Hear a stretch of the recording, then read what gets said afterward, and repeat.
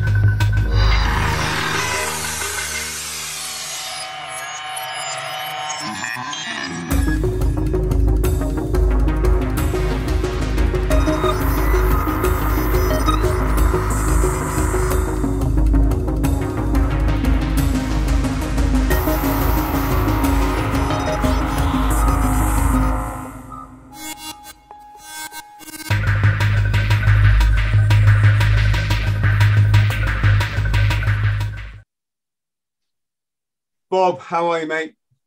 I'm very well, Chris. How are you, mate? Oh, I'm absolutely just made up that you've joined me, Bob. For our friends at home, Bob has had such a fascinating career. I'm always talking about you get one life, get out there and smash it, because you don't get another go at it, right?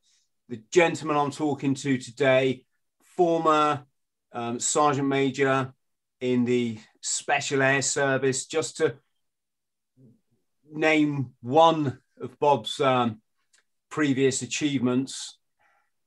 I've got Bob's website here, so excuse me if I'm looking across to it, but it even just the look of his website is just fascinating in itself. Before we go any further, please, folks, could you subscribe? And if you'd even give the video a like, that would be great, because I'm inundated with mails to say this is everybody's favorite podcast, and it should be, because we get guests like this, and we tell the truth, which is not something you're going to see the celebrities doing. But when you look at the figures for the podcast, you can see all these people writing and saying, great pod, aren't subscribed. So that's really, really stifling us, friends, from growing bigger, and then being able to have more to invest and get a better quality of everything. So please like and subscribe. Bob, sorry about all that spiel, but that's the nature of YouTube, I'm afraid.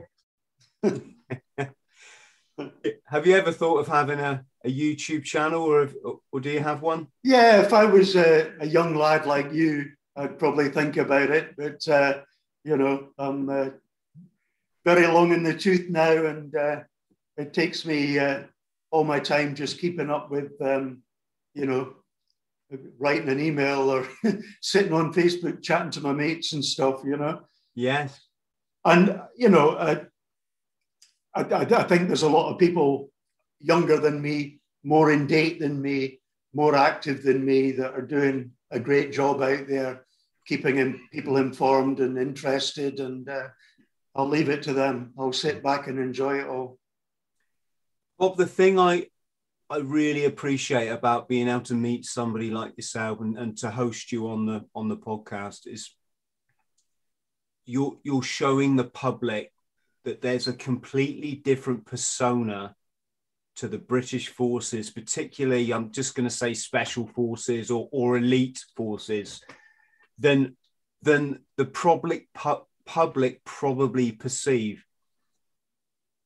everybody I speak to are just thoroughly humble, thoughtful, kind, nice, nice people. And that was when we had I got a phone call, friends, from New York the other day, and I thought, who's calling me from New York?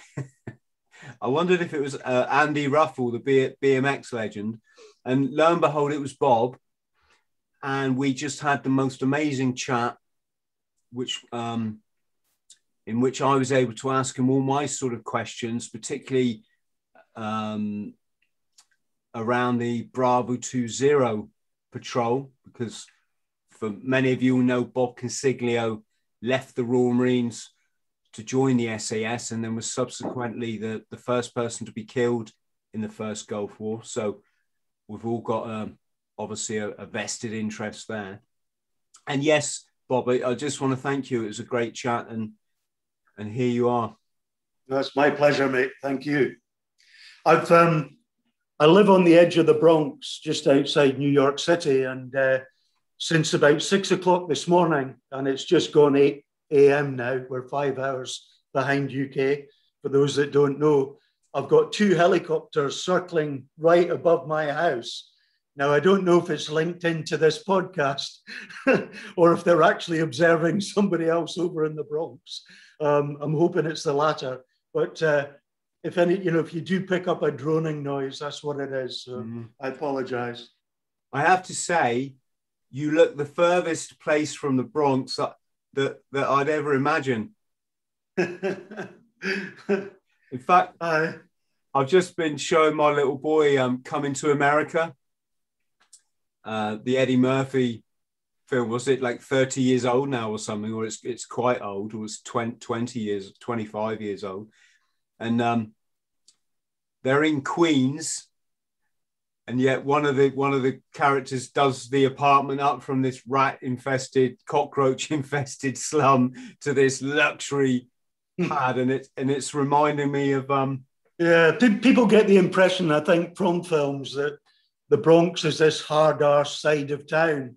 Well, it does have that, but there's multi-million-dollar apartments and houses in the Bronx too, and it also has a coastline, and there's a little spit of land goes out called City Island, which is part of the Bronx, and it's stunning. So it's a big area. There's the beautiful side and the not so beautiful side, and you certainly there are times where you speed through in your vehicle and you wouldn't get out. I think with COVID and the situation and the state of the economy, because of the laws that we all have to adhere to because of COVID, there's a lot of people on their arse right now, and they're all sitting in places like the Bronx.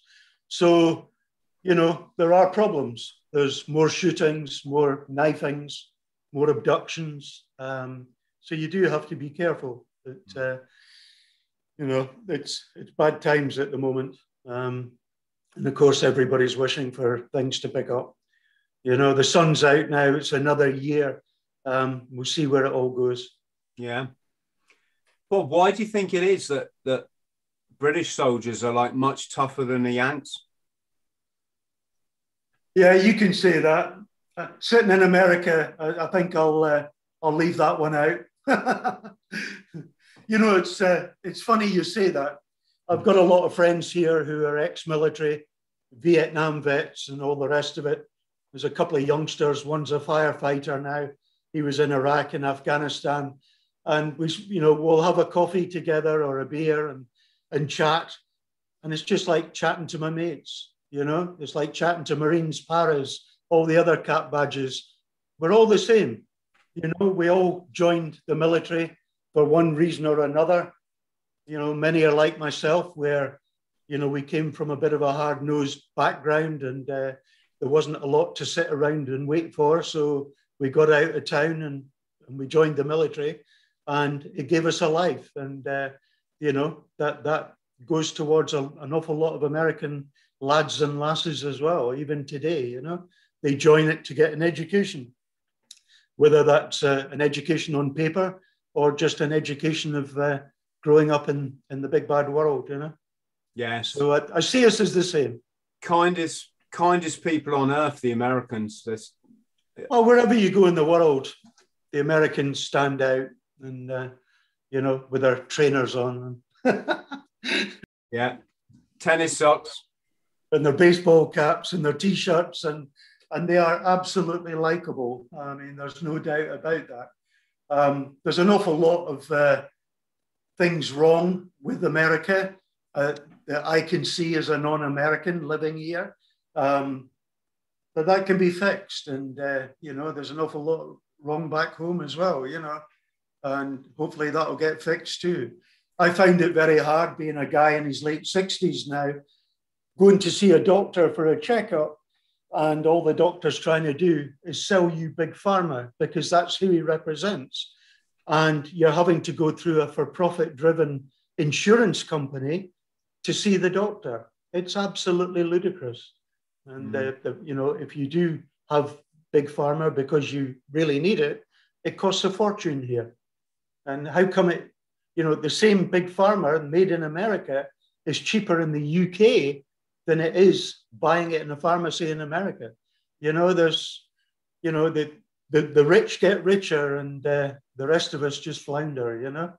Yes. And that needs sorting. It really does. They get rich in pocket and poorer in spirit, don't they? Yeah, yeah. They don't get it.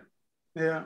And that's the way life is, you know. It's, you know, I wander around with my bulldog. If I'm not running, I'm walking my bulldog, and I've had shouts from people from across the road, and the street's been pretty empty, bar me and my bulldog, and the person across the road shouting at me, "Where's your mask?" And I say, well, you know, I don't wear a mask outside, especially when I'm across the road from you. It's in my pocket, and I'll put it on if I need to. Why don't you lose weight? To which, you know, the head goes down and the person continues up the road. And nobody's addressing this. We're all addressing social distancing, wear a mask, wash your hands. Nobody's addressing the real elephant in the room, if you like, which is the obesity problem and the problem that everybody's on Big Pharma. Therefore, combined, their immune system is really low. And everybody's had over a year now to sort themselves out.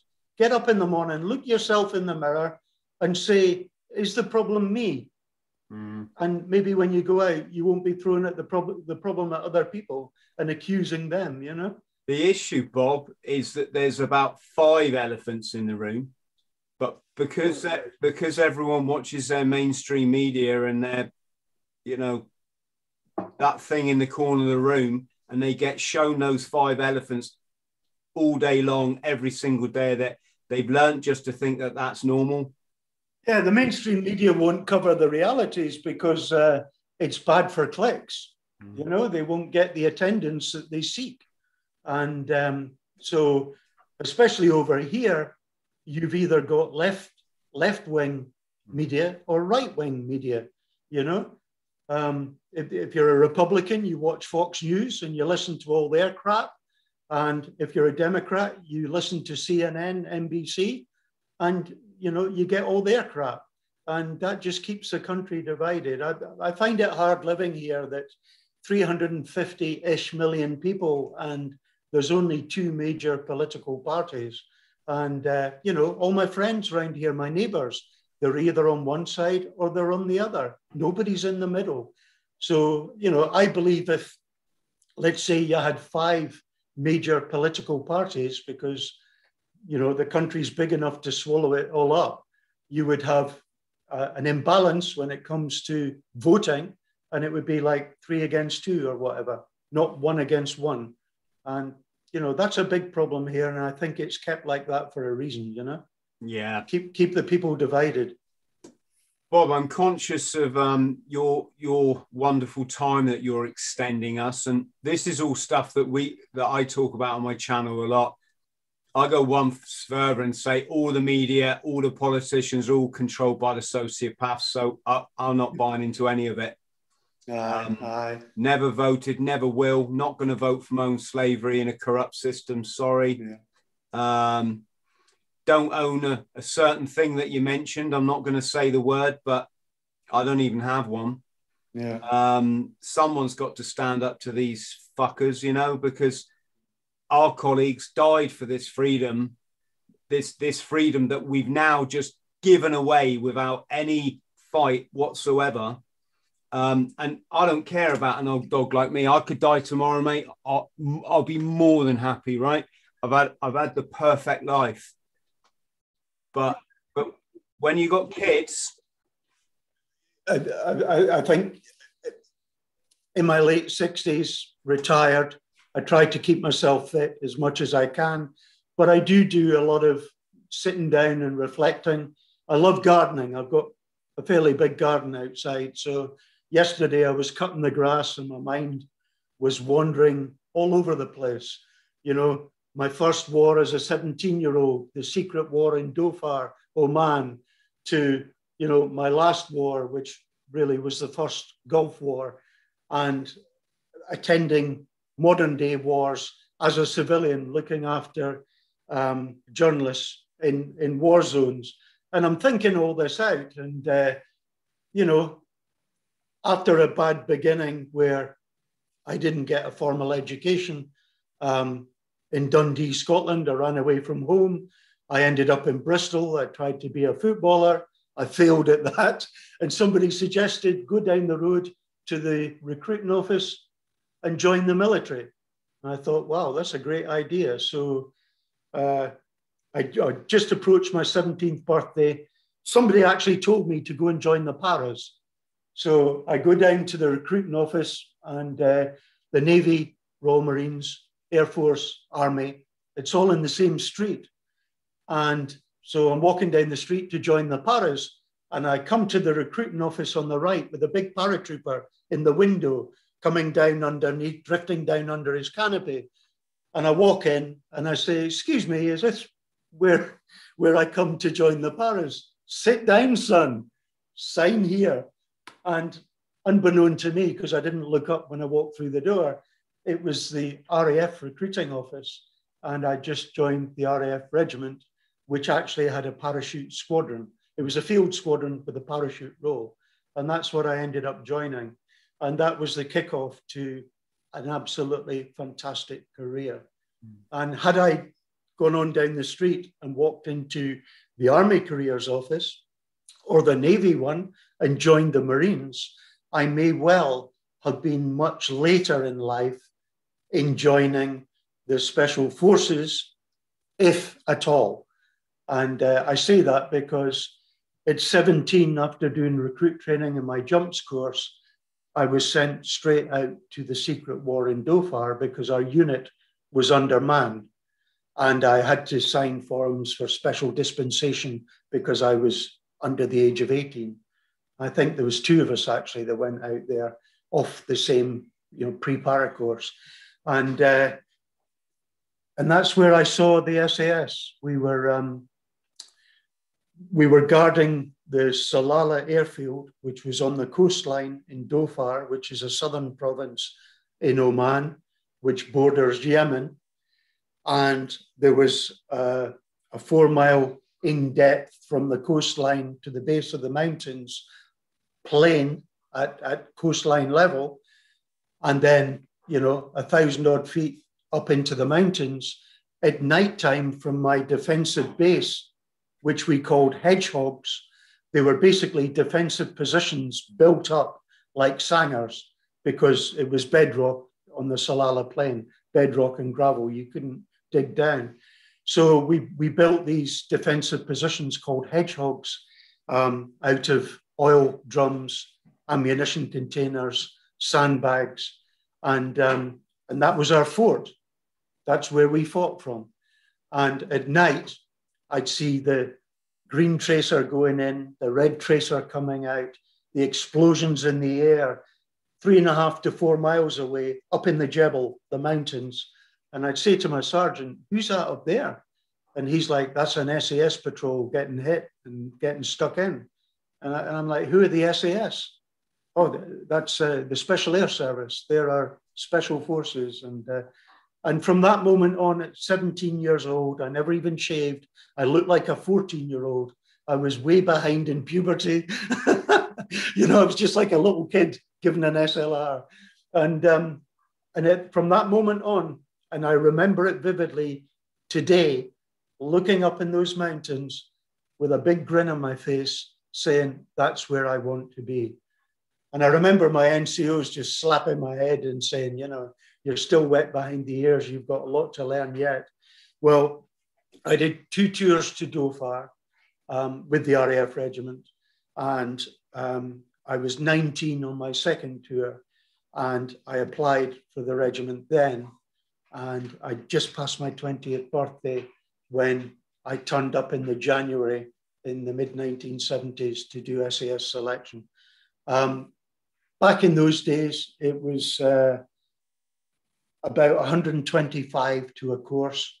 My course was smaller. It was just under 100. I think it was about 97, 98. Simply because of what the Brits were doing around the world at that time. It wasn't that the units weren't willing to release their lads to go on selection. It was that the lads weren't getting time to do their own personal training before attending selection. So it was a smaller course by probably about 30 students. And at the end of it, 5 of us and an officer, a great officer, passed. And I think they saw me as a blank canvas and thought, wow, this lad, he's keen, he's very fit, he's reasonably bright. We can take him and mold him into one of our own, because I can't think for the life of me any other reason why they passed me.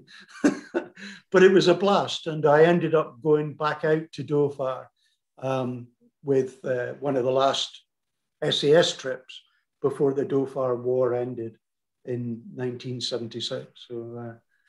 So it was a great start. And I got my wish looking up in the mountains, watching them in that firefight.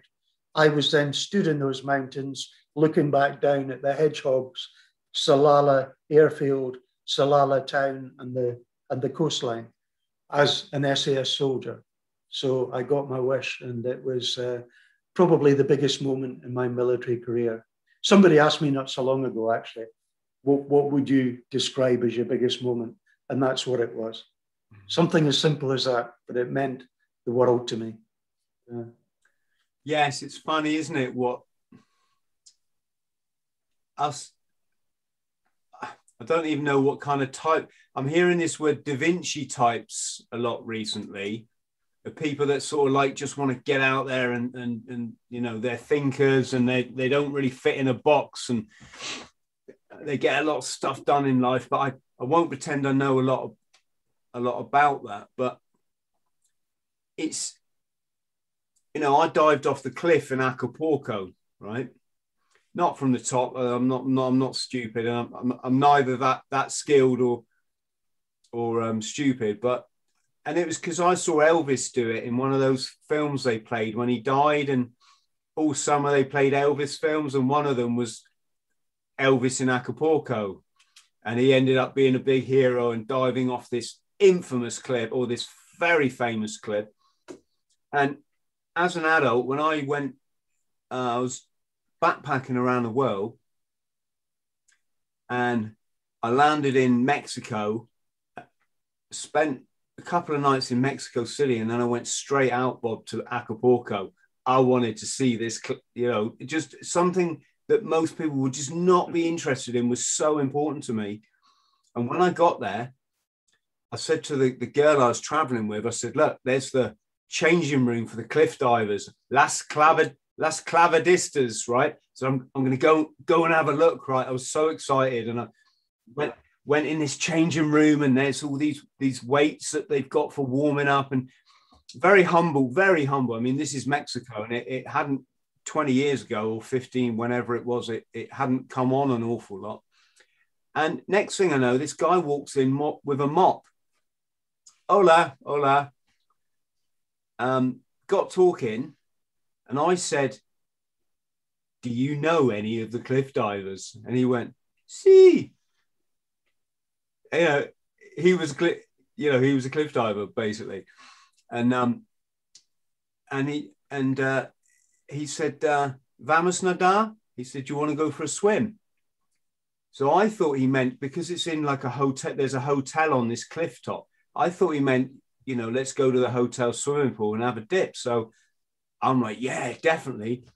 He peels his shirt off and starts heading down to the lagoon, the famous lagoon. And when the swell was just huge. I mean, there was like a 10-foot swell going up and down these cliffs, and he just dived in. Well, next thing, I'm diving into the famous lagoon with one of the Acapulcan Mexican cliff divers, and we're swimming in the surf, and I just swam over to the cliff. When the swell went up, I grabbed hold of a rock, and then the swell sort of dropped, and I clung to this rock, and I started climbing up. And this guy, I think he was called Salvador or something, he's like, no, down, get down. I'm like, no, I'm going up. And I climbed, I wouldn't even say it's halfway, Bob, but I climbed a third of the way, turned, and I dived. Great stuff. Something small like that. Aye. I'm so happy. I'm just so happy I've lived my life that way. Yeah, it doesn't take much to make people happy. It's that was a moment in my career that will live with me forever. And it's as clear today as it was on the day. And it's funny. I was talking to somebody the other day over a brew, and next year is 50 years to my first war as a 17-year-old. Now, if you relate that to when I was on that first war as a 17-year-old, 50 years before that was 1922, and, that's a handful of years after T.E. Lawrence of Arabia, was wandering around the empty quarter on the back of a camel, doing amazing things, So, a 50-year increment goes very, very quickly in someone's life. And, that became really apparent when we were having that brew the other day, and I was trying to relate the story about the first war, So any younger people watching this, 50 years goes quickly, so enjoy your life. Don't be down. Bob, I think a lot of people would be fascinated. You joined the Special Air Service from the RAF. There was two people before me. Well, actually, there was three people before me. There was an officer who became a troop commander in B Squadron, and there was the other two were junior NCOs. They were corporals in the RAF regiment, and I was a Tom. I didn't have a rank. I just turned 20, and so I was the first Tom, if you like, from the RAF regiment. And then after me, there's been a good few since. And I think especially from 2 Squadron, the parachute squadron, it's a tiny unit. And I've got a picture, actually, look at this. I don't know if you can see that. That's 3 of us from 2 Squadron out on the ground. Just a bit up. You see it? Yes, what an incredible picture. Yeah, it's out there on the internet. That's 3 of us from 2 Squadron in 22 SAS, meeting in the Wadi in Iraq to do all the admin and fix the vehicles and get bombed up and everything before we went back out again on the ground. And that's a great photo because 2 Squadron is a tiny, tiny unit. And to have 3 guys in the regiment all at the same time is quite something, Wow. So it's a photo that I personally treasure, I only did 3 years in the RAF regiment and, almost 20 years in the SAS, 23 years altogether. But those 3 years got me through selection, basically. Those great young lads who were older than me, that had the better skills than me, the NCOs and the officers, they made sure that I was going to pass selection and that I wasn't going to come back to 2 Squadron. Maybe they had a reason for that. They're trying to get rid of me. But I owe all of them a debt of gratitude because they prepared me well, and they were very realistic about what I needed to do and how I needed to behave and, you know, be the grey man and all the rest of it. Well, you be the grey man at times, but there are times that if you're too much of the grey man, you're not going to pass at all because nobody knows who you are. He was on selection. I don't remember him. So, you know, you have to come out of your shell at the right times, you know.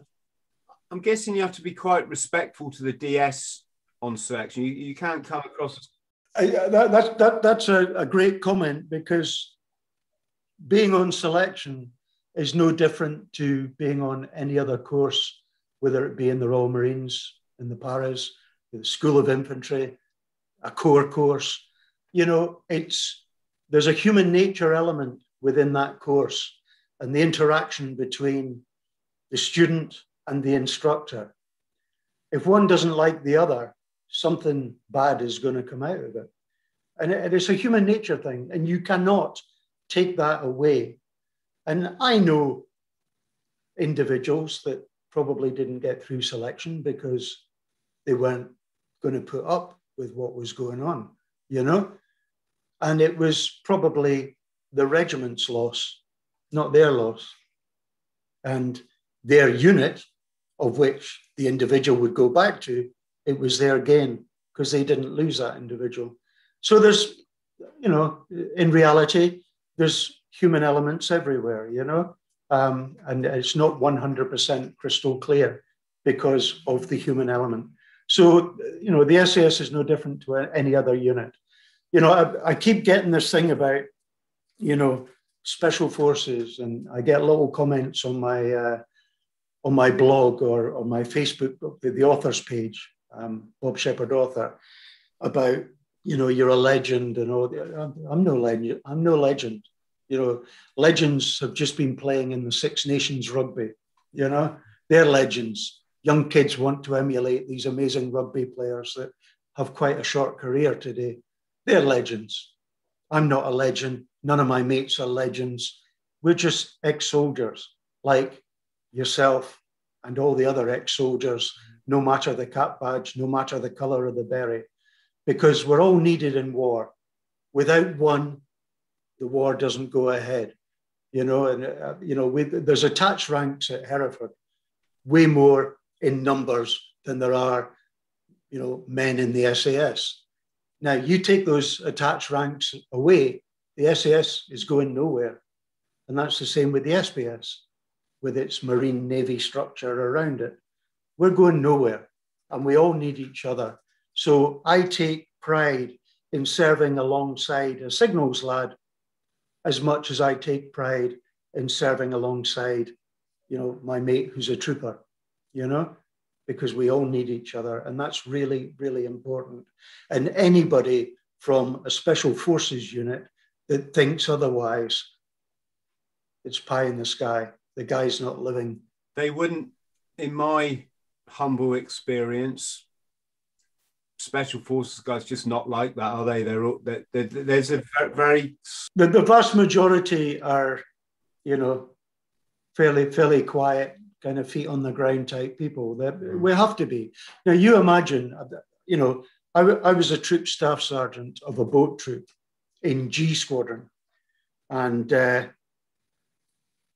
was one of the smallest guys in the troop. And I'm having to keep, you know, some of these big gorillas in order. And they're all tough characters, mentally and physically. Some more mentally, some more physically. And you have to be a special person to be in a small group of men and not only command them, but be one of them as well. And, you know, we have the chunter where we get together over brew and decide how we're going to do things. But ultimately, the troop commander and myself as the troop staff sergeant, you know, we're the ones that say, okay, this is what we're doing now. We've listened to everybody's comments. This is what we've decided, and we're going to get on with it. And, you know, you have to have your feet on the ground to be able to do that and to do it well and to bring everybody along, especially when times are tough. You know, the Falklands War, for example, the SAS was given tasks that were outrageous with nothing, not even a proper map, nothing, you know. And, you know, I parachuted down there as part of an 8-man team to do a build-up within a war zone. We eventually met up with an old O-class submarine, HMS Onyx, and we dispersed onto islands around the major islands.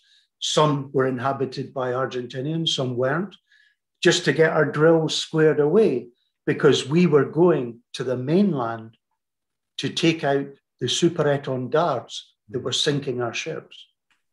Now, this was a knee-jerk reaction. Can you explain for our friends at home what that terminology is, Bob?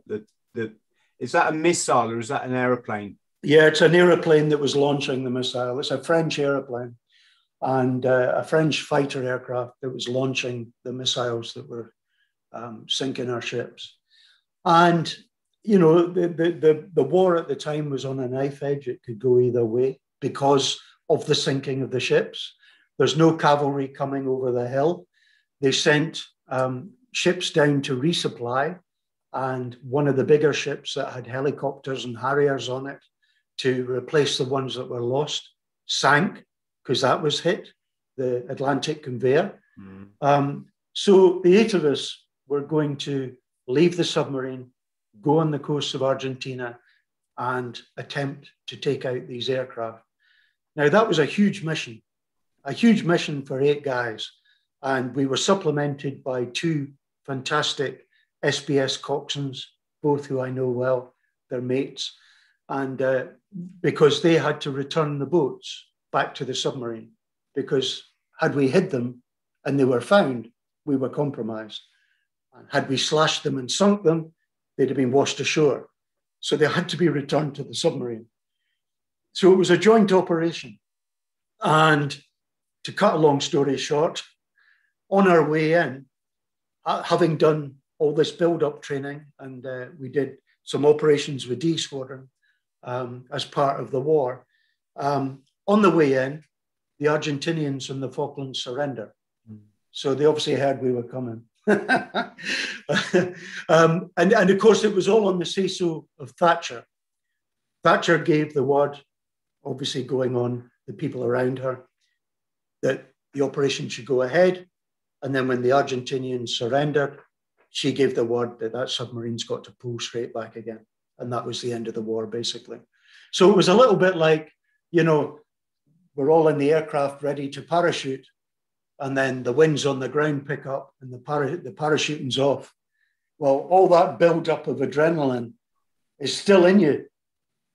So there we are in the submarine. The submariners are all cheering and hugging each other because the war's over, and we're all gutted because we didn't get our part to play on the mainland. Well, years later, I find out that the Argentinians had 3,000 Marines around the area of the super-étendards all the way out to the coastline. So how far the 8 of us would have got, nobody knows. But I would like to have had the chance to have tried, I must admit, you know. And what I will say is, you know, everybody's read about the more recent Bravo 20 and, you know, one of the more infamous operations that's out there in the public domain. But the 8 of us were absolutely up for that operation. It was headed up by a great troop sergeant, and we all worked as one.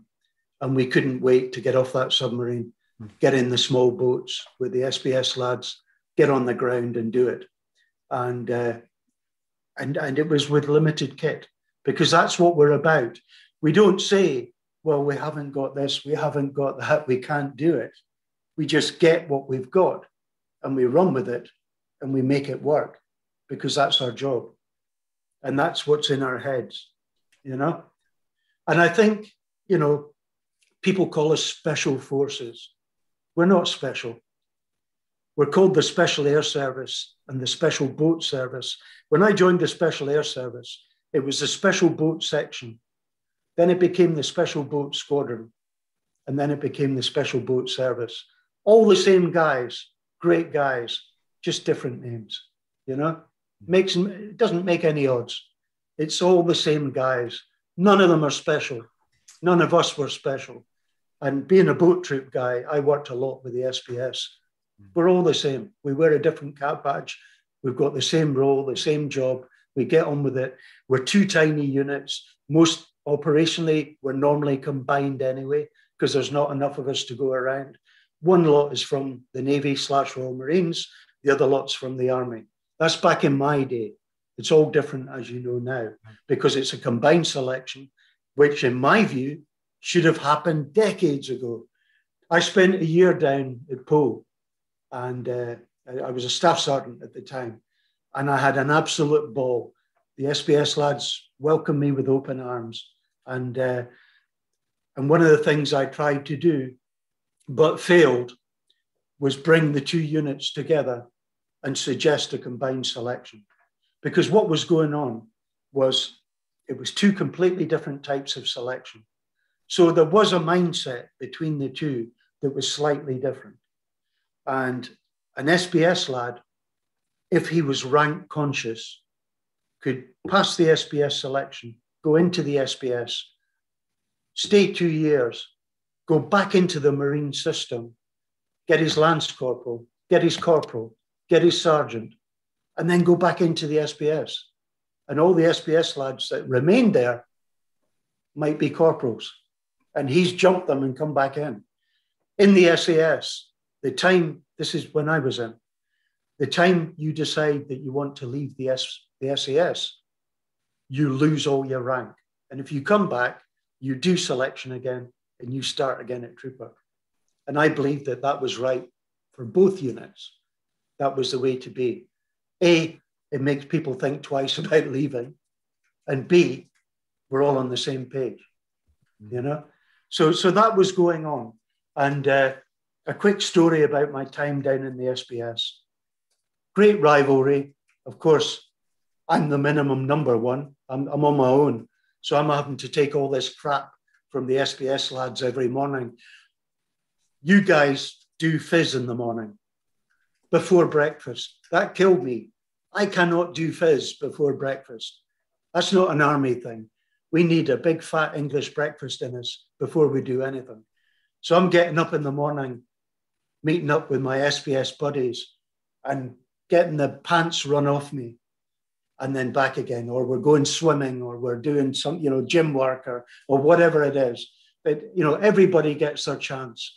So one morning it was my turn, and I kept it simple.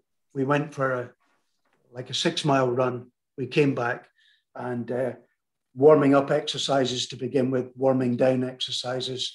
This wasn't long after the Falklands, and I had the Marines, the SPS lads, bending down, touching their toes, coming up slowly, coming up, and standing like that.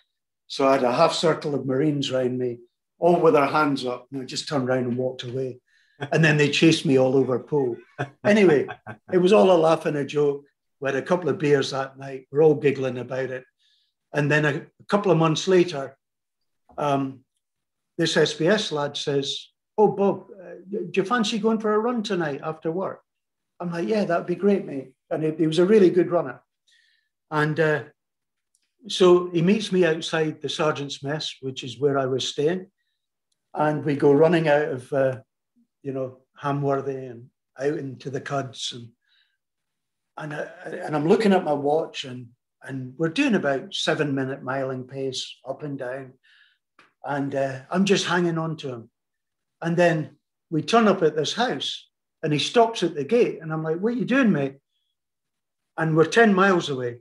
And he goes, "I live here. See ya." So that was payback for my stretching exercises. So fantastic stuff, And I had an absolute ball down there. I learned so much.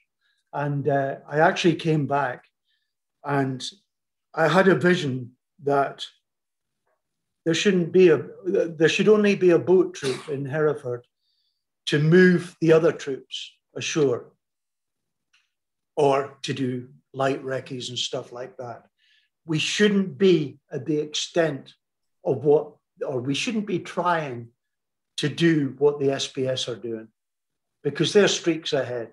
That's their job. That's their bread and butter. Their O2, their oxygen diving. And for those that don't know, that's diving subsurface where you're not popping bubbles up to the surface. It's a rebreathing unit and there are no bubbles at all. So, you can swim in, nobody from the surface can see you. We shouldn't be doing that. That takes a lot of effort. The SPS are on the coastline. If they want to spend 3 hours doing that, they're there, they can do it. We live in Hereford. We're landlocked. It's a landlocked county, It's crazy that we just don't have time to do this stuff, And so we're forever chasing the error. And, I just felt that the powers the lads are all the same. We had SPS lads coming up to us for anti-terrorist stuff, and we were all working together. We were all gelling. We would go down to Pole. We'd do the same with them. We would gel. But it was a hierarchy. Those in charge of the Navy and the Royal Marines, those in charge of the Army and HQ Special Forces, they're the ones that are trying to write their own history, The lads just want to get on with the job. We're all the same. I don't give a damn if we combined, we all wore a green beret with a wing dagger or whatever. It doesn't matter. We're all the same. We've all got a job to do. We need to do it to the best of our ability. And we're not doing that when the headsheds are having a pissing match against each other. And this came out in the Falklands War. You had the head of the Navy wanting to do this because he's writing his legacy. The head of the Army doing the same thing. The head of the Royal Marines doing the same thing. Oh, we need these islands taken out. I want to use the SPS. But they're on a mission. The SAS are ready. Or the other way around, just get it together, fellas. We're all the same machine. We're fighting the Argentinians. Why are we fighting each other? So, this is the kind of stuff that goes up, or that goes on, the echelons above your pay rank, You don't know about it at the time. You find out about it later when you start asking questions. Why are we doing this? This is just ludicrous. There's a better way. Well, there's not a better way because it's not your guy in charge. It's somebody else's guy at this moment in time. And it's childishness. And senior officers need to be bigger than that. And the sad thing is they have blood on their hands, British blood, not Argentinian blood, British blood. And that happened time and time again. It happened in the first Gulf War. I worked with the media as a security advisor embedded with US troops. I watched it happen with them. I watched it with British troops in Helmand, where they were sent down there to win the hearts and minds of the people. And just very quickly, the lies that goes on, we're in Afghanistan to keep the streets of Britain safe, say the politicians and the generals. And they're still saying that 20 years later, when we lost 20 years ago. And we lost 20 years ago because we went in on the back of American foreign policy and we took one side of a 30-year simmering civil war, which sometimes, was an all-out bloody civil war. And then it would go quiet again and it would simmer. So we took one side of that civil war. We took the Northern Tribes side. And then in 2005, the generals get together under the American general. And the American general says, I would like you British to go down to Helmand. So in 2006, they go down to Helmand. And they try to win the hearts and minds of the people who are on the other side of the Civil War, the Southern tribes, the Pashtun people, an absolute no-brainer. And I went down there as part of a small media team. We drove from Kabul and we drove all the way down to Southern Helmand to meet with the Taliban on the banks of the river. And they said to us, if anybody comes here in a foreign uniform, there will be blood. And boy, were they right. And I came back and I met a senior officer who I knew from my army days in HQ in Kabul. and I was virtually thrown out for telling the truth. And, it's all water under the bridge now. But this is the kind of stuff that goes on. People trying to write their own legacies, one general handing over to the next, handing over to the next, handing over to the next, lying, lying, lying. When they've got their chessboard, but they can't have all the pieces on that chessboard because you've got fantastic infantry troops from New Zealand who politically are not allowed to be deployed to the hard areas. So they're up in Bamyan, lording it when they're needed down in Kandahar and Helmand and Paktia on the Pakistan border and other provinces. So, the generals aren't loaded fully, It's all politics. And modern day generals, I've found in the last 20 years of the wars, are wearing their political hat instead of wearing their military hat. And they need to take that political hat off and put that military hat back on and support their men and women under them, So, I've seen an awful lot out of the military, and it reminded me of the stuff that I saw in the military. Lions led by donkeys, it hasn't changed since the 1800s, But we'll do our job. And, sitting here as a 66-year-old, it doesn't matter whether I was an infantryman or I was in the SAS or otherwise. We have the same mindset in war, and that's to look after each other to our left and right. To hell with the politics. We can't get involved in that. If we got involved in that, we'd probably take our uniform off and walk away. And so would the enemy if they knew their politics, But we don't do that. We get on with it. And, if I had my life, knowing what I know today as an older person, if I had my life over again, I would do exactly the same again. Mm-hmm. The military gave me a fantastic life, and it gave me something I didn't have when I ran away from home. It gave me love. It gave me a family. I never had that until I joined the military, the love of a human being, the cohesion of a family, and just like you, I'm sure, I'm still in touch with mates that I served with as a 17-year-old on Facebook and all the rest of it, It's fantastic. Mm. There's nothing like it. Well, mine, they all still owe me money, Bob. Say again? Sorry. I'm in touch with mine because they all still owe me money. Yeah, there you go. Well, I owe them money. That's why they're in touch with me. I'm hoping to get all those checkbooks back one day. No, it's a fantastic life. It gets politicized. There are things wrong. There's no doubt about it. A lot of stuff that is wrong and has been wrong over the decades does mainly lie at the top end and not the bottom end. And I don't think that'll ever change. Not when, certainly on the British system, where senior officers get more and more letters after their name, more and more medals, knighthoods, whether they're successful or whether they're dismal failures, And if you look at the wars of the last 20 years and you look at the letters after the generals' names today, how on earth have they got those letters? They're dismal failures, The lads and the lasses aren't failures. All they're doing is going on the ground and fighting to the best of their ability.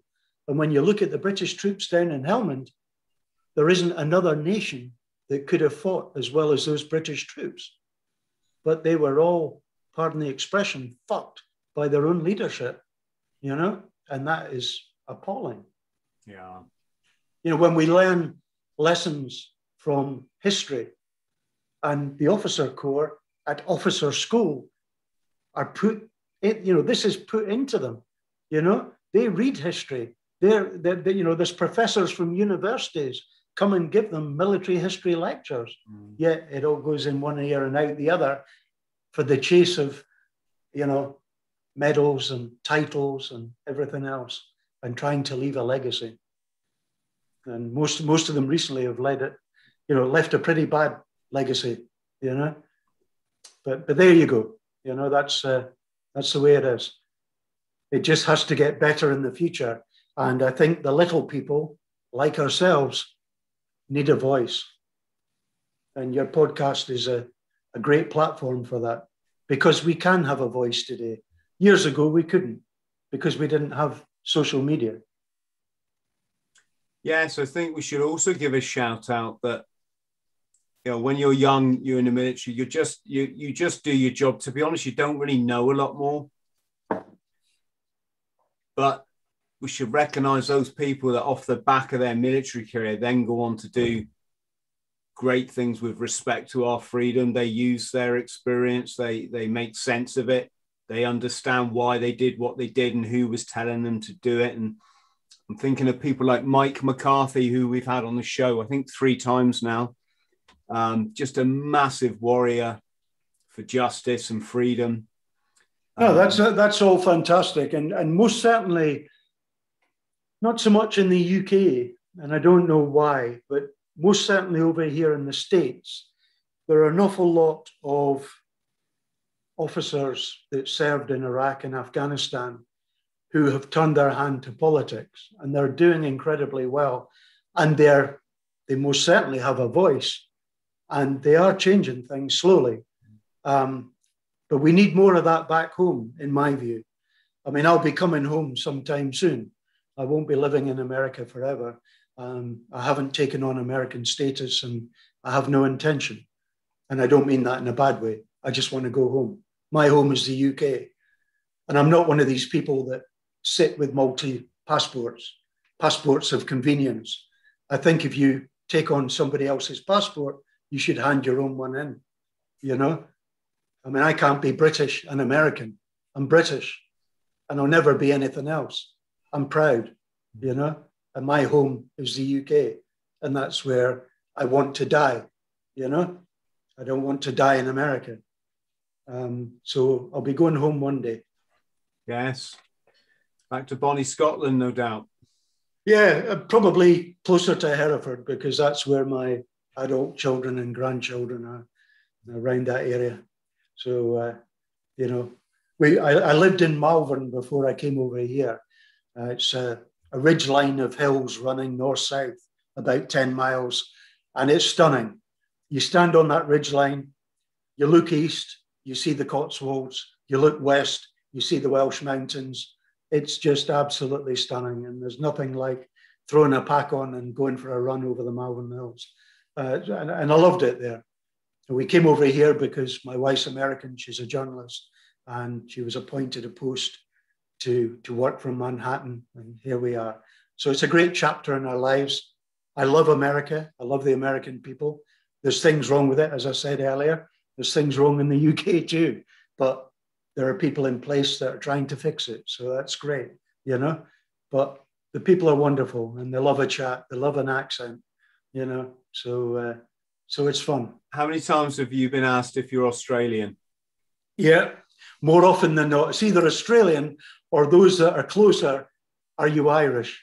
Especially around here, because it's all Irish and Italians. You're slightly, with the Scottish accent. Yeah, the Albanians are stepping in now, and the Italians are getting a bit shaky because, you know, I know where I live, there's 5 or 6 Albanian families, and the kids go to the local school. So they're taking over, taking over from the Italians and the Irish. Bob, you were a bit humble there. When you said you parachuted into the Falklands, you parachuted into the sea in the Falklands. Yeah,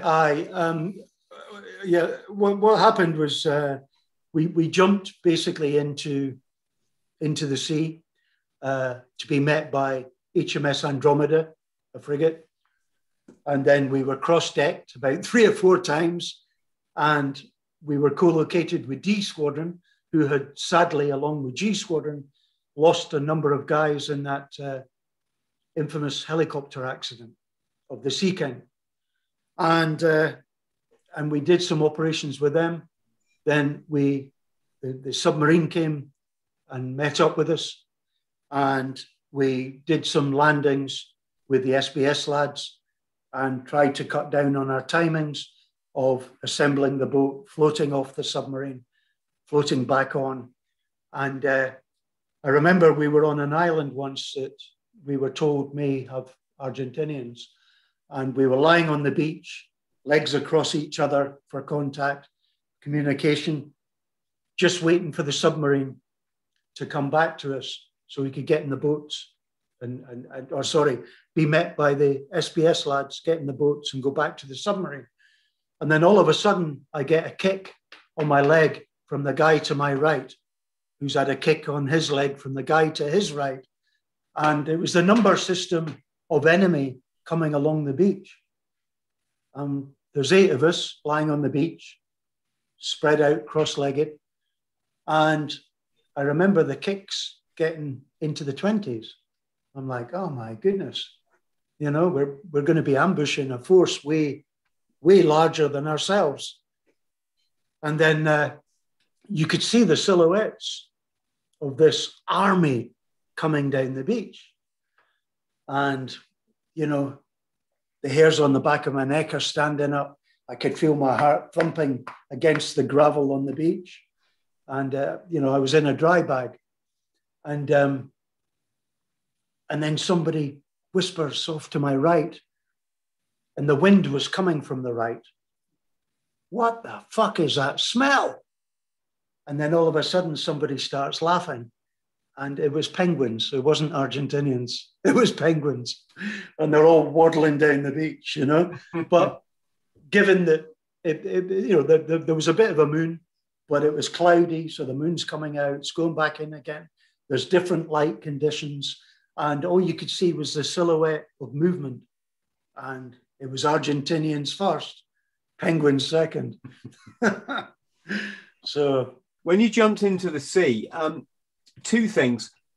First, can you just tell us what's it like? What aircraft were you jumping from? What equipment did you have, and how does it feel? But also, you were with Robin, weren't you?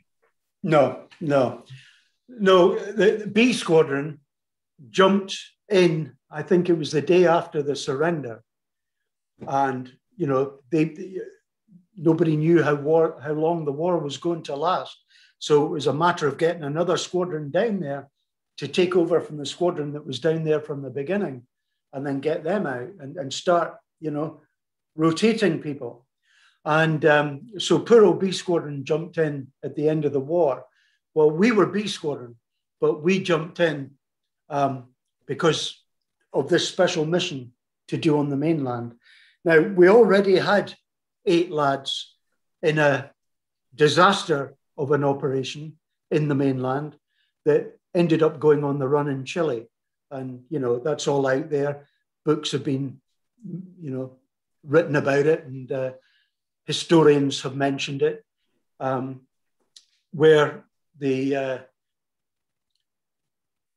helicopter that was taking the lads in to do that initial operation, the helicopter was getting locked onto. So it kind of sided across the border into Chile, landed, the crew burnt the helicopter out, the lads went on the run to a safe RV, got picked up and back to the UK. So we came in as a second wave to do it from a submarine and not from a helicopter, because it was deemed more covert, and the submarine was down there then. It hadn't been down there before. So, and this is the small O-class diesel submarine, HMS Onyx. So we jumped into the sea. We actually had pallets delivered off the tailgate of the C-130, and we followed those pallets out. The pallets didn't open. They creamed in. So we lost all our kit. So we were begging, stealing, and borrowing off everybody, off D Squadron, G Squadron, the SBS, the Royal Marines, the Navy. I was walking around looking like a sailor with the, they give you a box, don't they? If you've been your ship's sunk and you're swimming, survivor's box. So I was dressed like a Navy lad, you know? Yeah. For the rest of the war. And I remember at the end of the war, because it wasn't known if the Argentinians would have a second crack at it, the 8 of us stayed behind. And it's the worst thing that could happen to us because a garrison was forming now. It's post-war, you know, and we were getting stopped by military police. We had long hair, beards, well, the kind of beard I could grow in my 20s, dressed as a matlow with an AR-15 and a magazine on it. And they're like, take your magazine off. And we're like, no, take your magazine off. You know, you're in a garrison. And, you know, we had to get our patrol commander to go and liaise with the RSM who was in charge of the garrison and say, look, please, mate, just leave us alone. You know, we live in a guest house. We're well away from everybody else. We're doing our own build-up training and just leave us, which they did, to be fair, you know. Mm. And we stayed there for a number of weeks. It was dreadful, you know. And we just wanted to get back and get on with life and fit back into the squadron, you know. Yeah. But yeah, so that was the Falklands. And before that, 2 years before that, we had the Iranian embassy. And the Iranian embassy was, I was on the top floor going in from the roof. I didn't see an angry charwallah. I could have stayed in Hereford. But it's all part of being the team, you know. Sometimes chicken, sometimes feathers. So I was spitting feathers. But I had the job of lowering the explosive above the stairwell, you know, the big glass dome above the stairwell. Mm. And that was basically the distraction explosion. So if anybody watches the Iranian embassy little BBC clip on YouTube, there's a big explosion and then there's some journalist going, that was a bomb, that was a bomb. And then you then see the lads climbing out, you know, the 4 lads of the 30,000 that climb out onto the front balcony that everybody's seen. So I set that first explosion off. Well, actually, I put it in position. I didn't set it off. My buddy at the end with the clacker set it off. And my big worry, lowering it down, because I had to lower it down about 8 foot onto the glass stairwell, lowering it down, it was just, it was all basic kit. It was plastic explosive at the end of det cord. That's all it was. And I'm lowering the det cord down, thinking if somebody gets compromised at a window and they call go, go, go, instead of the natural standby, go, my mate in the heat of the moment just might let the clacker go and I'm blown to pieces, you know? And I remember I'm thinking this, and at the same time, out the corner of my eye, I'm looking across at the block of apartments opposite us, and I'm watching this old biddy and her husband making a cup of tea in the kitchen. You know, great big Georgian windows in these buildings, like the Iranian embassy. You know? And I'm thinking, I hope they're not going to burn themselves when I set this explosion off, you know? And I'm more concerned about them than I am about myself, you know? 2 lovely old biddies just making a cup of tea, you know, in the evening. And then off it all goes, you know? So that was my wee job. And, you know, as I say, we're all small wheels in a big well-oiled machine. Or we hope it's well-oiled. And, you know, it's all out there, you know? But it wasn't the big heroic operation that it's made out to be. We trained every day for that. And the whole scenario went according to the training scenarios that we undertake.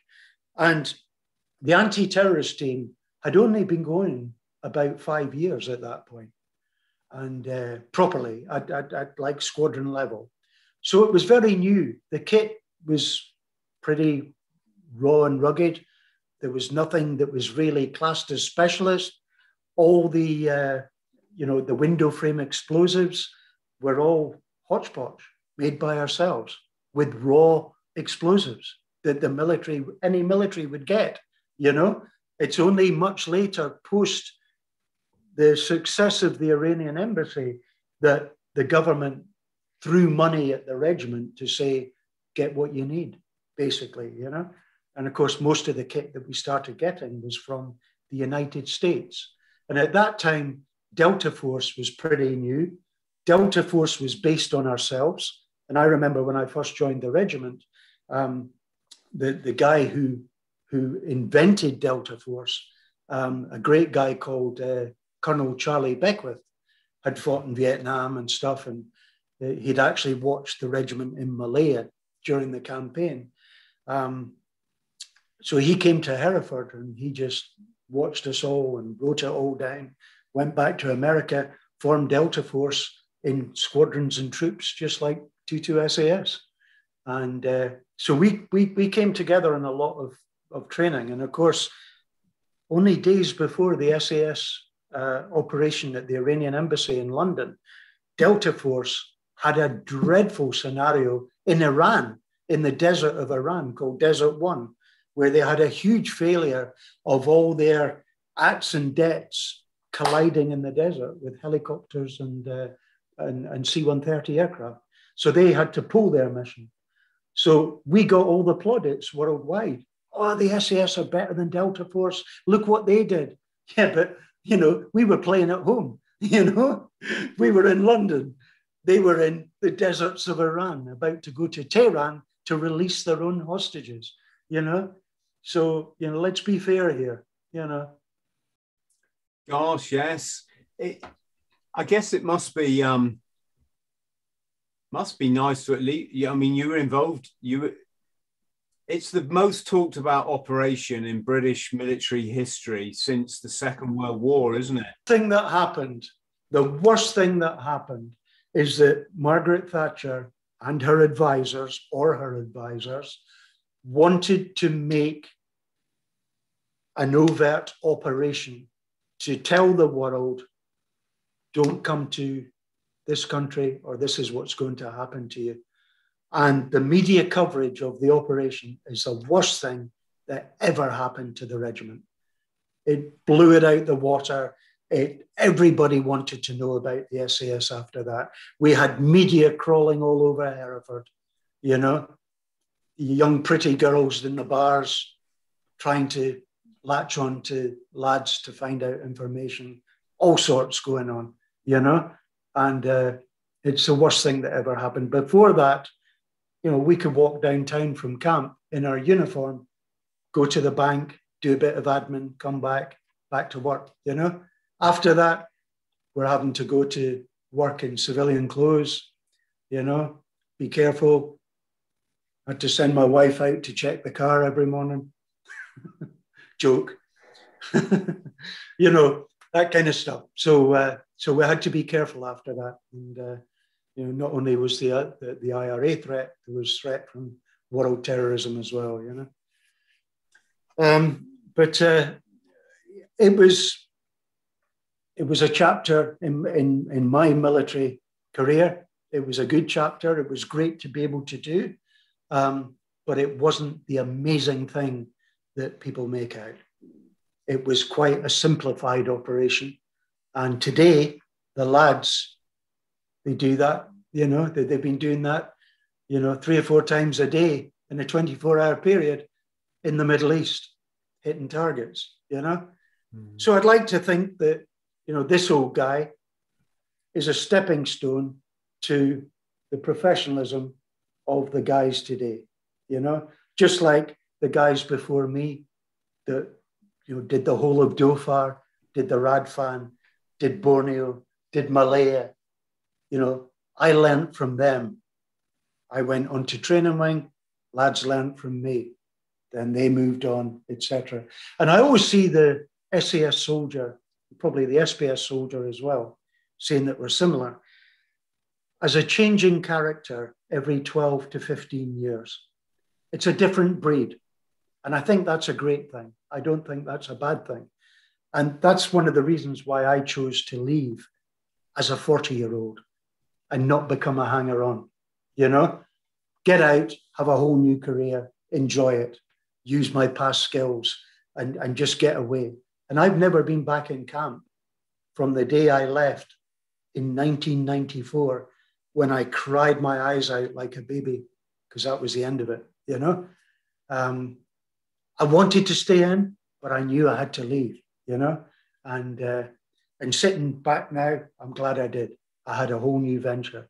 And I would probably argue I did more dangerous things as a security advisor working with the media alone than I ever did in the regiment, where I've always got a buddy partner to my left or right, you know?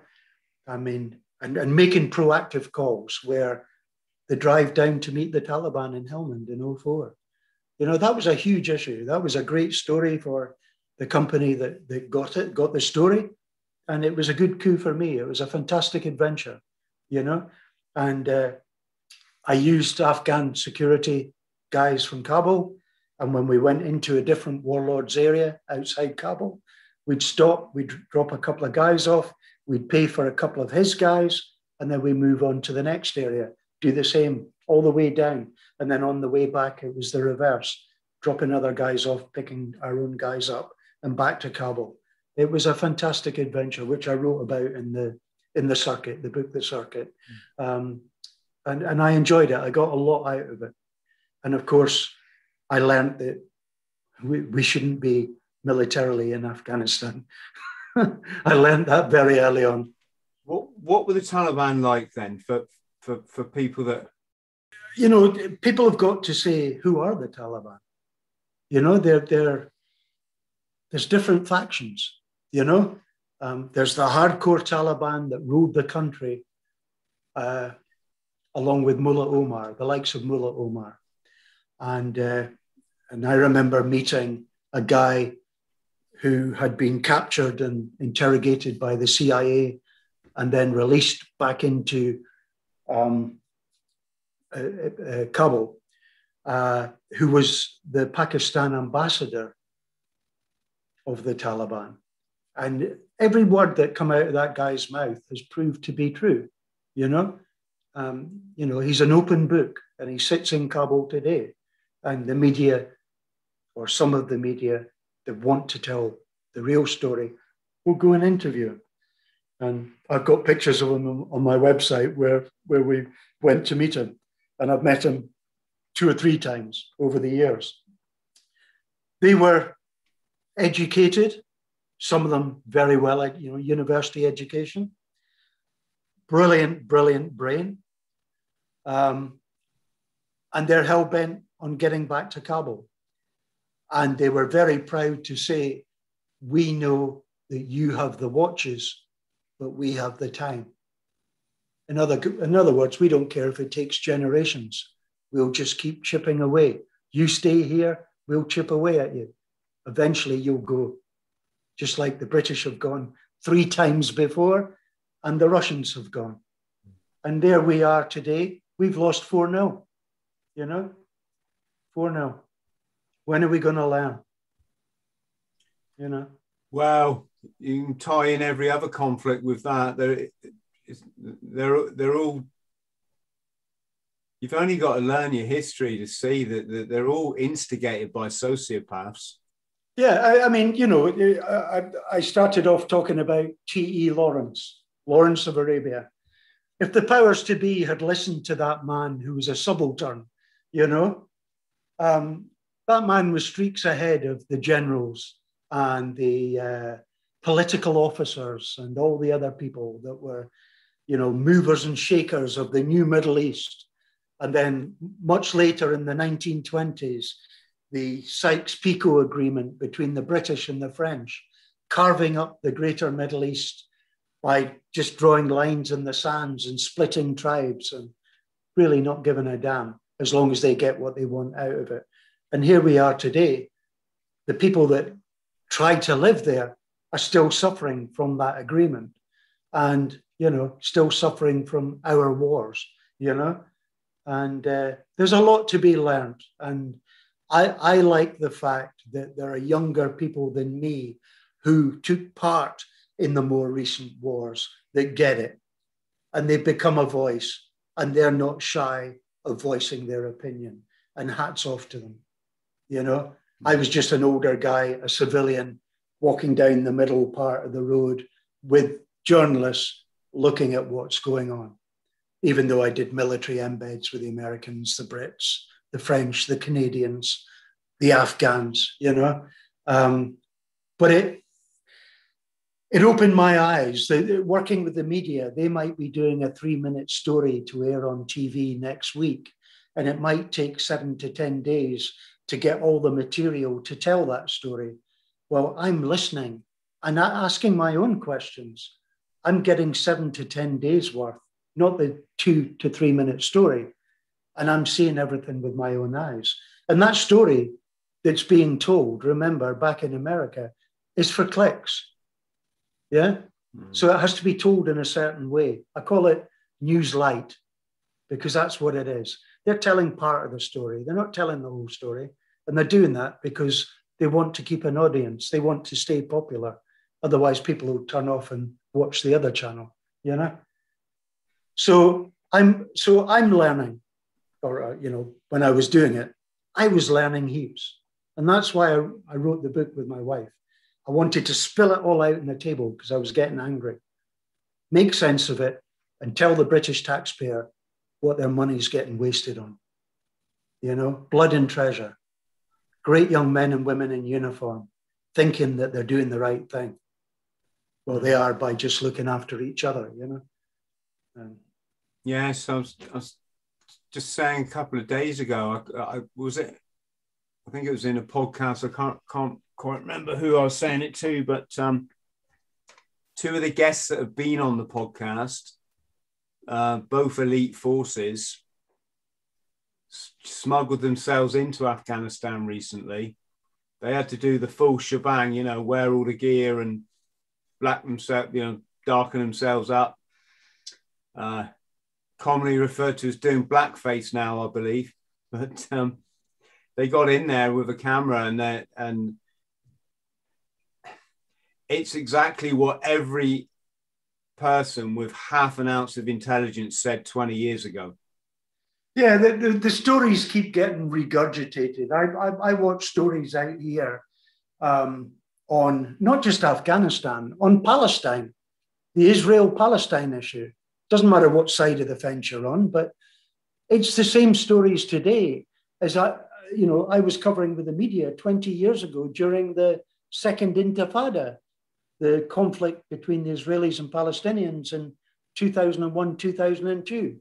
That was bloody, It's the same stories today because the international community doesn't care, Nobody cares. So they're getting on with it decade after decade after decade. The Afghan people have had 50 years now of war, of conflict. 50 years. That's outrageous in the 21st century, anywhere on the planet. Yeah, and you've only got to think of Bush's smile, isn't it?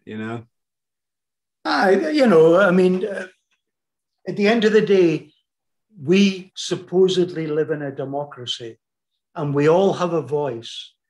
And if you don't like it, lobby your MP. When you lobby your MP, he or she is forced to bring it up in Parliament. That's their job. And I tell people in America, what can you do? They've got this great wording. What can you do? Well, you live in a democracy. You can do whatever you want, but nobody's bothered. They're keyboard warriors. They'll write about it with their mates on Facebook, put the world to rights, but won't actually get out there and do anything about it. And until people start to do that, nothing's going to change. We're going to remain the little people, and the odd few are going to get richer and richer and richer. Look at what they want us to do now. They want us to sit indoors and press a button on our computers, and the Amazon truck will show up with our food, with our blankets, with anything. Don't go outside. Stay in your house. Get bigger and bigger and bigger. You can even send for your big farmer. You don't have to go out. This is what they want you to do. They want the car. They want the car to drive. I just bought a new car not that long ago. And the guy spent all his time trying to tell me what the car can do for me. And I'm like, listen, mate, I'm old school. I want a car that I'm in charge of. I don't want a car that's in charge of me. And of course, Americans, for some reason, they come out of their driveway backwards onto the busy street, backwards. And, I asked my neighbors, why do you come out backwards?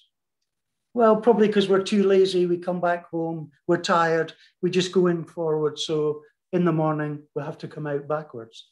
I'm like, but that's crazy. I see accidents every day. And of course, the mummy or daddy that's taking their little children to play school or to junior school, the kids are sat in the back of the car. So they're going to get whacked first, Mm-hmm. And it's a mentality thing. If you can start the day by driving your car out of the driveway forwards, then perhaps the rest of your day is going to go just as well, It's a very different mentality. When I have a British Special Forces guest on the podcast, when the camera's off, they very often just say, fucking load of shit, Chris, isn't it? With reference to what's going on in the world, even the military career itself, a bit like what you're saying, Bob, about this heroes and legends thing.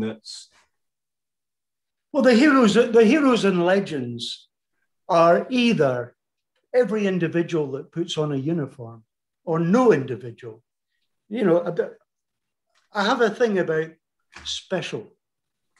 And I keep saying we're not special. I've said it in talks in the past. We've all come from another unit. So how are we special? All we are is, we have a little bit more self-discipline and we have a little bit more, self-determination than the other people on the course, which makes us stand out, and we pass the course. Nobody fails SAS selection. Nobody fails it. Only certain people pass it. You can go back to your unit and you can hold your head high that you even attempted it. But we've all come from a different cap badge. So how on earth are we special? We're all just normal soldiers with those two distinctions that I've just mentioned. And the instructor, of which I was one at one point, will look at the student and will just think, would I be happy going on operations with this individual? If it's yes, you've passed. If it's no, you'll be told why, and you can go back to your unit, And it's not like the Navy SEALs, where if you want to come off the course, you go in the middle and you ring the bell. I mean, for me, how degrading is that? You can stay in bed in the morning. Everybody else is getting their Bergens together on the truck and off to the Brecon Beacons. But when we all come back, you're gone. You're back on the train and back to your unit. You've lost nothing. You've lost no respect, nothing. You probably learned a little bit because you've been with other lads. And, you can take that back to your unit with you, And as I've been doing military courses with other military units, I've always used that as an opportunity to pin people and try and get them to come on selection. And they're like, Bob, I'm happy being an infantryman. And I'm like, but you'd be ideal at Hereford. I don't care. I'm not interested. I want to be the best infantryman that I possibly can be in my unit. Hats off to those people. Our loss, So there are hundreds of lads that could breeze selection that don't want to, Yeah, it just seems like our guys look at the last 20 years and they just see it for the crock of shit it is, Bob, Yeah, that's unfortunate that we have been under or adhering to American foreign policy. And the Americans are of the same way of thinking. The lads that were out there have wised up and they've seen it with open eyes where, they're not being dictated to by senior ranks. And they're like, my God, look what we've just been through. I don't want to see young lads and lasses going through that ever again. So they've got voice. They're just the same as us. They're no different, And all the American embeds that I did, brilliant people, just put in positions that are impossible. I went to in 2006, I went to the scariest place I have ever been in my life. And that was the first media embed ever, TV media embed, with troops in Helmand province, the northeast of Afghanistan. And they were getting hammered. And they were in this tiny little FOB at the bottom of a valley where you could touch the mountains next to you. And eventually, I didn't have a crystal ball, but eventually when I left, I couldn't wait to leave. When I left, that FOB was overrun. Something like 8 American soldiers were killed, 21 or 24 wounded, and they just pancaked the local village with a 2,000 pounder. Men, women, and children, you know? Horrendous situation to put soldiers in, good soldiers. Horrendous. And it's the first time I'd ever been into a position where the guys' eyes were out on stalks and they're screaming and shouting at each other and pulling each other because they were shit scared. So was I. And I was only in there for a short period of time doing a news story. I couldn't wait to get on the helicopter and get out of there. And there's now a film out about it, Kamdesh, those of you that might be interested. Kamdesh, Kamdesh. And I take my hat off to every individual that served there. But I don't take my hat off to the senior officers that put them there. No. And it's amazing, like the Brits surviving in Helmand for so long, it is amazing that those young men, and there was a few women as well, young men and women that served through Kamdesh actually lasted as long as they did. I'm amazed, you know? But yeah, dreadful, dreadful scenarios run by, you know, senior officers that, like I said earlier, too busy wearing their political hats and not wearing their military hats, you know? Yes, sadly, I do, mate. Cowards led by sociopaths, and it's no different to looking out the window at what's going on. It's all the same agenda. They look down at us and they laugh.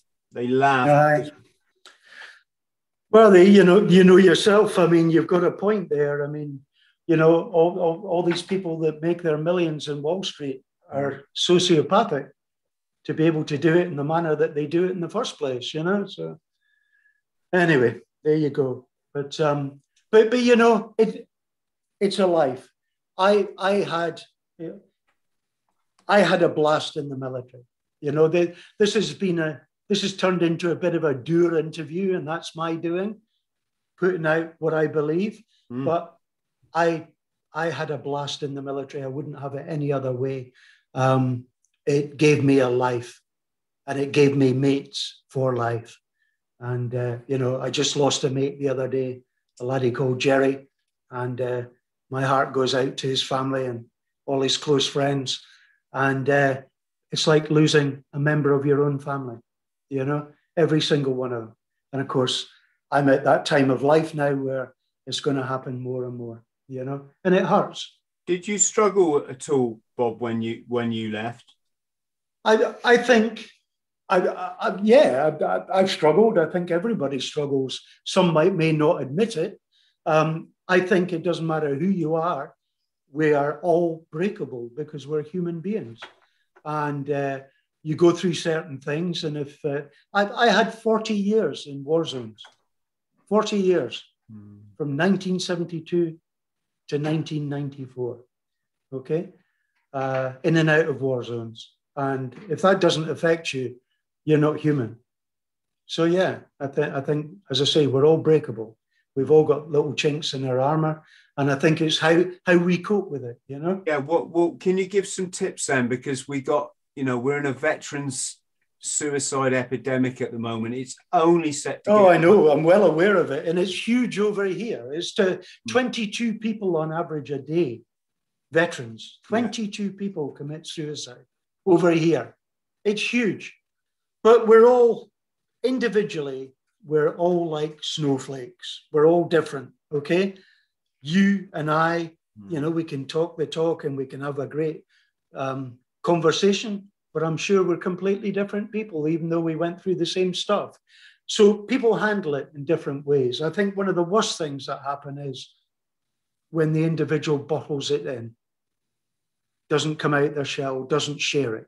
You have got to share it. You've got to share it. And then you see that your mates are actually like-minded, or some of your mates, and you can help each other. And you can only help each other by looking forward. Don't find the bottle. Don't find the drugs. Don't find a rope. Find your trainers, get them back on, go for a wee run, stick your pack on, get out in the woods, get out in the hills, get out in the fresh air, enjoy life, enjoy the earth that we live on. It's a fantastic place, despite the fact that people are telling us otherwise. I live in New York. I've just had a little trip with my wife and my child up to upstate New York in the wilderness. There's moose, there's bears, there's mountain lions, there's wolves, there's everything. And there's stunning, stunning scenery. And 3-4 days up there walking around, that's me for the rest of the year now. I'll do the same thing later in the year and keep myself going. I love it. You know, I still run. I still tab run with the Bergen on, no more than 35 pounds. I look forward all the time. I rarely look back unless I'm just sitting down reliving great memories, you know? And I think that's the way to go. But you've got to share it. If you don't share it, you're on a hiding to nothing. That's my version. Got to share it with the right people as well, because, you know, let's be honest about the veterans community. Some massively judgmental people in there. Yeah, I think when you're having a bad time, you find out who your mates are, you know, your real mates. And I found that out. I know dozens of mates that have done the same thing. They found that out as well. And stick by your real mates. And, you know, everybody else will come around you eventually, you know. Yes. But I think, you know, when I wake up in the morning, I always look myself in the mirror and I hate what I see. But, and I ask myself questions all the time. I question myself, you know. And I used to do that in the military. I used to question myself all the time. Remember, it doesn't matter if you're a 4-man SAS patrol or a 31-man platoon. There is a weak link in there. Is it you?